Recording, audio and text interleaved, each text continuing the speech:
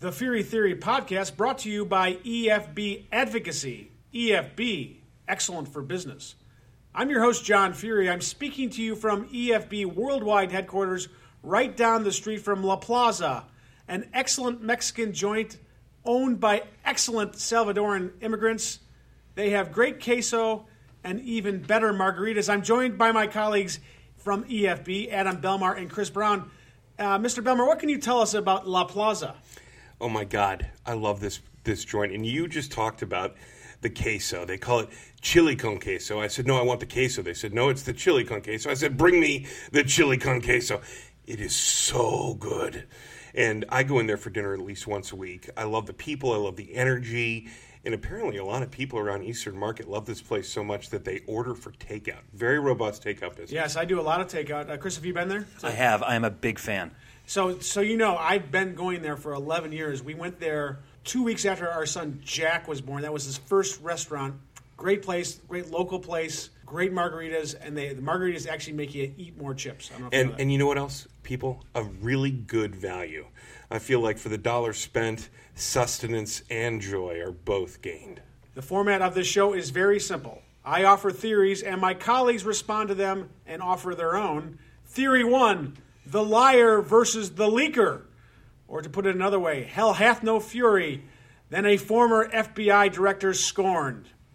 James Comey let President Trump have it with both barrels yesterday. He is obviously angry he got fired, and he's more angry in the way he got fired. He called the president a liar.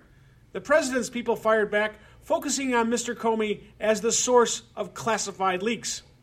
I think this whole debacle didn't move the needle one way or another. If you like Trump, you think Comey is an ingrate. If you hate Trump, you hate him even more.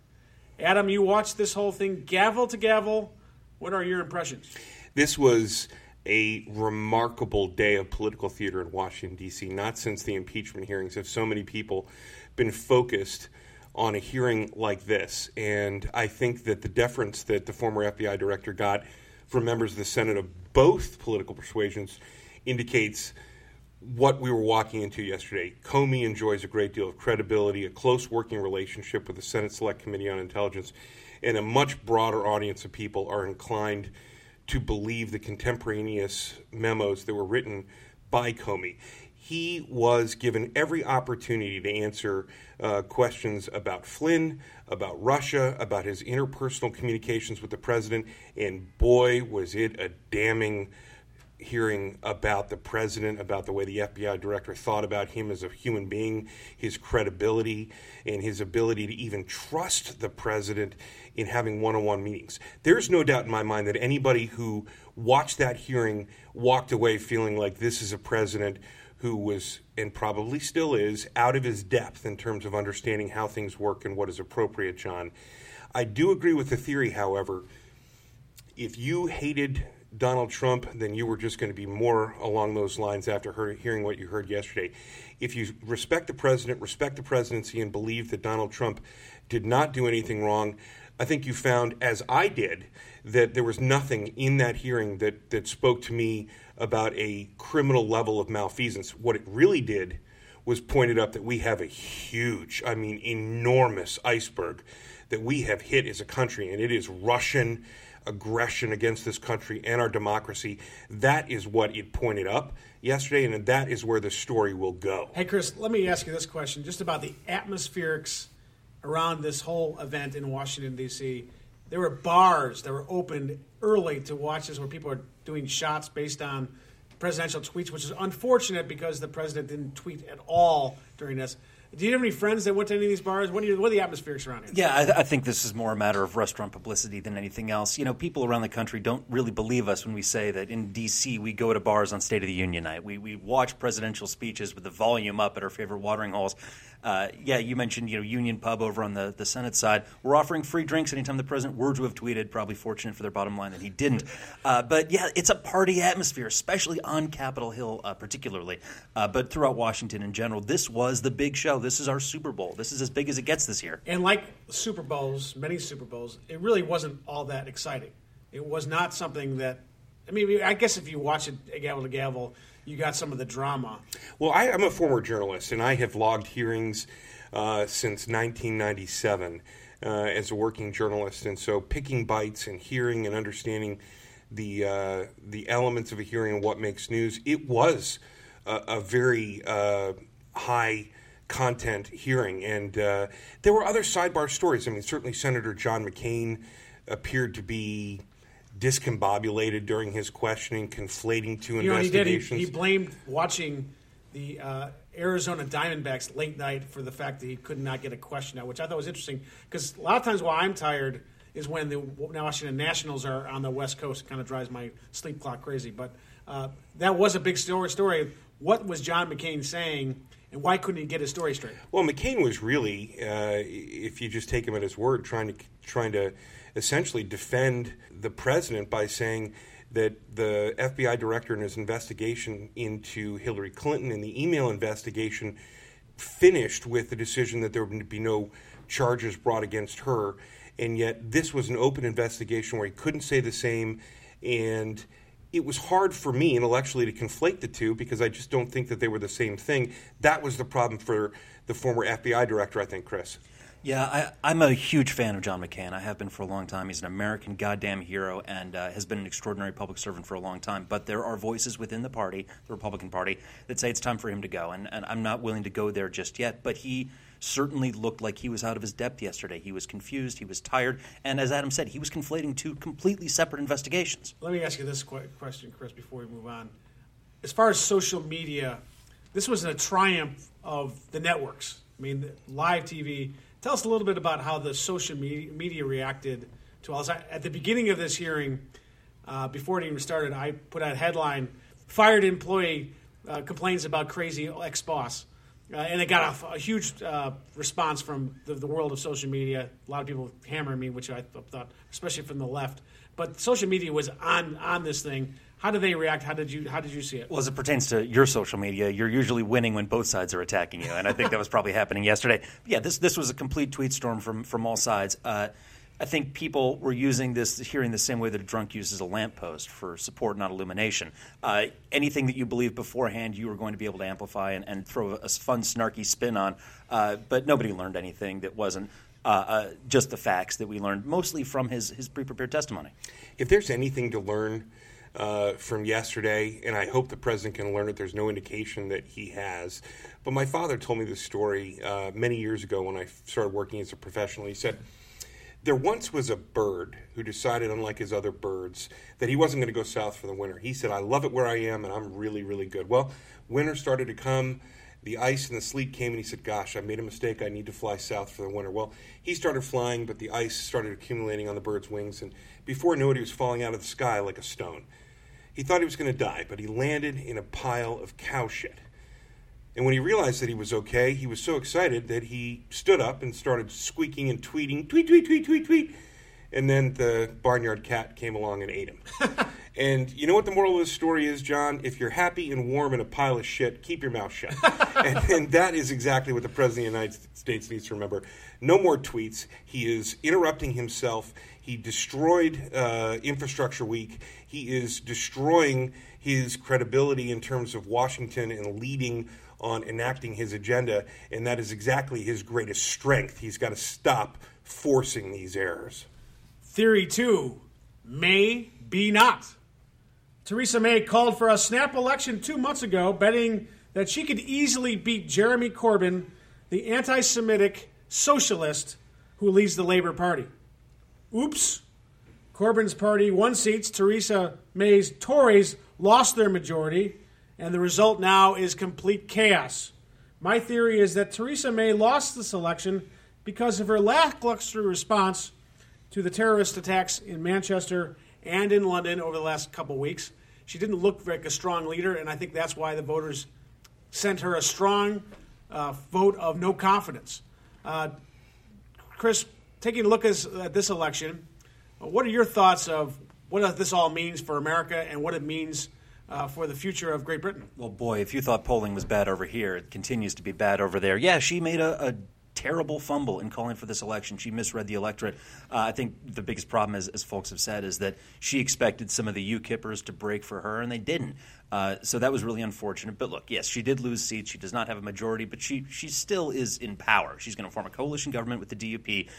Brexit will continue. I think that Scottish independence referendums are off the table for another decade, but this is not as big a loss as it might seem. Yeah, it hurts. It stings a lot for sure, and I think they're going to be much more sober in trying to call for something like this in the future. Aren't you concerned that someone like Jeremy Corbyn, who is a nut job, can lead a political party based on the crazy things he said in the past and gain seats in an election? That could never happen.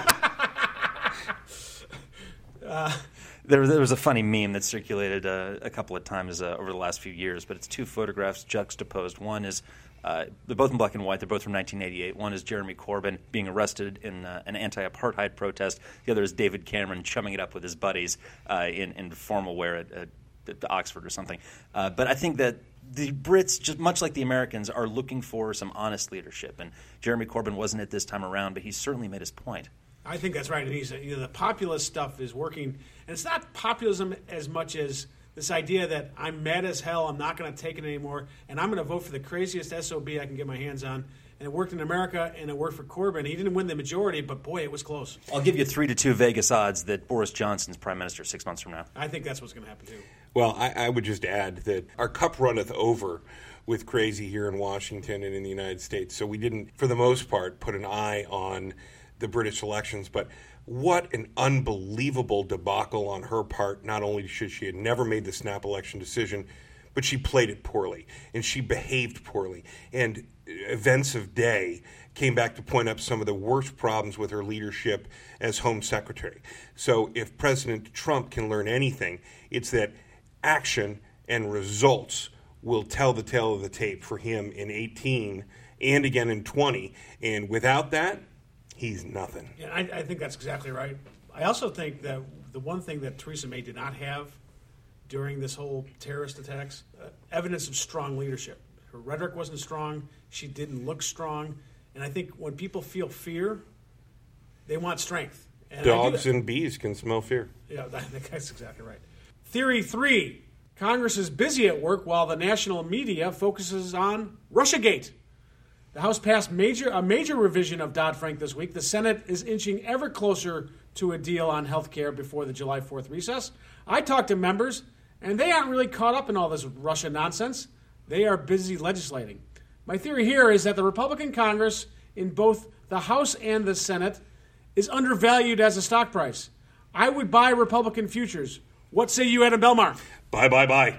There is no doubt in my mind that the upside potential for the Republican majorities in the House and the Senate is enormous. Huge, you might say. I think that they've just got to get to it. I see the Dodd-Frank repeal as being something that a Republican majority with a Democratic president, they could have pushed. They had pushed. They passed before. Could it get into law now? I sincerely hope that Mitch McConnell and Speaker Ryan can get on the same page and figure out how to actually do the one thing that escapes this majority, which is enacting legislation that of real substance. Well, I don't think the Dodd-Frank thing is going anywhere because it's not going to pass the Senate. The one thing they could focus on is tax reform. And we work with the Rate Coalition. They're trying to get the corporate tax rate more competitive with the rest of the world. That's the one thing that's going to boost economic growth. I don't think they'll be able to do that, though, until they get to health care, which I think they're working diligently on. Chris, what are your thoughts? You've been someone who's been a little bit of a Republican skeptic, given what the president did on the Paris Climate Accord. You also were really negative when it came to the initial health care vote. What are your thoughts on the futures of the Republican Party? You think that they have a chance to keep their majority, or you think they're doomed? I don't think anybody's doomed, and I do think they have a chance to keep their majority if they can get through health care in a way that pleases the base, and they do get to tax reform in a way that shows some real dollars coming home to real Americans. I'd be willing to upgrade them from a sell to a don't buy. I think that everything that happens here in Washington that is the real business of governing, the governance and the legislating, is incredibly important, and it's what they're here to do. But from the heartland, nobody cares. It's not sexy. It's not national news. I think that you bringing up the fact that EFB advocacy works on behalf of the Rate Coalition is a great thing. We have been seeing in our work for this coalition for years of American companies who pay actually do pay an effective federal tax rate above 32% and are not by any measure going to leave the United States but want to be competitive in the world, that there is an increasing body of evidence that people here in the country who are focused and are starting to become focused on tax reform are willing to speak up. And we had some experience with that this week.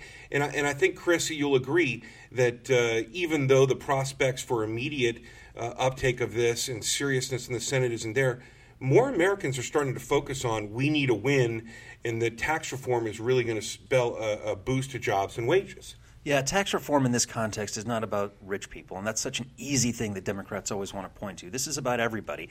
If you have a pension or a 401k, you are a shareholder in big American corporations. It's your interest to see them competitive with the rest of the world. This is especially going to help small and family-owned businesses more than anybody. They've gotten hurt so much over the last 30 years. It's time to shake the Etch-a-Sketch, if you will. Well, and I do think at the end of the day, Republicans will be successful if the economy is growing and if people feel confident about the future. If the economy falters, and that could happen if Republicans fail to pass tax reform, then I think they're going to be in serious trouble. I think a lot of this other stuff, for example, I don't think Russiagate has much of an impact on what most people care about. Now, some people do care about it. There's no doubt about it. Some people are worried that the Russians have somehow infiltrated the top levels of government and that Donald Trump is a stooge for Vladimir Putin. But I don't think that's where most voters are. I think most voters care about their daily lives. I think that in the summer of 2020, if we are at full employment with Dow surging to or past 25,000 and there have been no major terrorist incidents in the U.S., regardless of everything else, Donald Trump gets reelected. I think that's right. Well, guys, thanks for joining us on this beautiful Friday morning in Washington, D.C. It's going to be beautiful this weekend up until Sunday when it gets to be 95 degrees. Are you giving me the Storm Team 440 forecast? I'm going to give you the Storm Team. Yeah, exactly. Yeah, that's easy to say. You still watching any baseball this weekend, John? We're going to go to the game tonight. I'll be there also. The Nationals were able to win last night against the Baltimore Orioles, which is always fun for the whole family. Thank you for joining us at the Fury Theory podcast, brought to you by EFB Advocacy. EFB means excellent for business. Yeah, baby.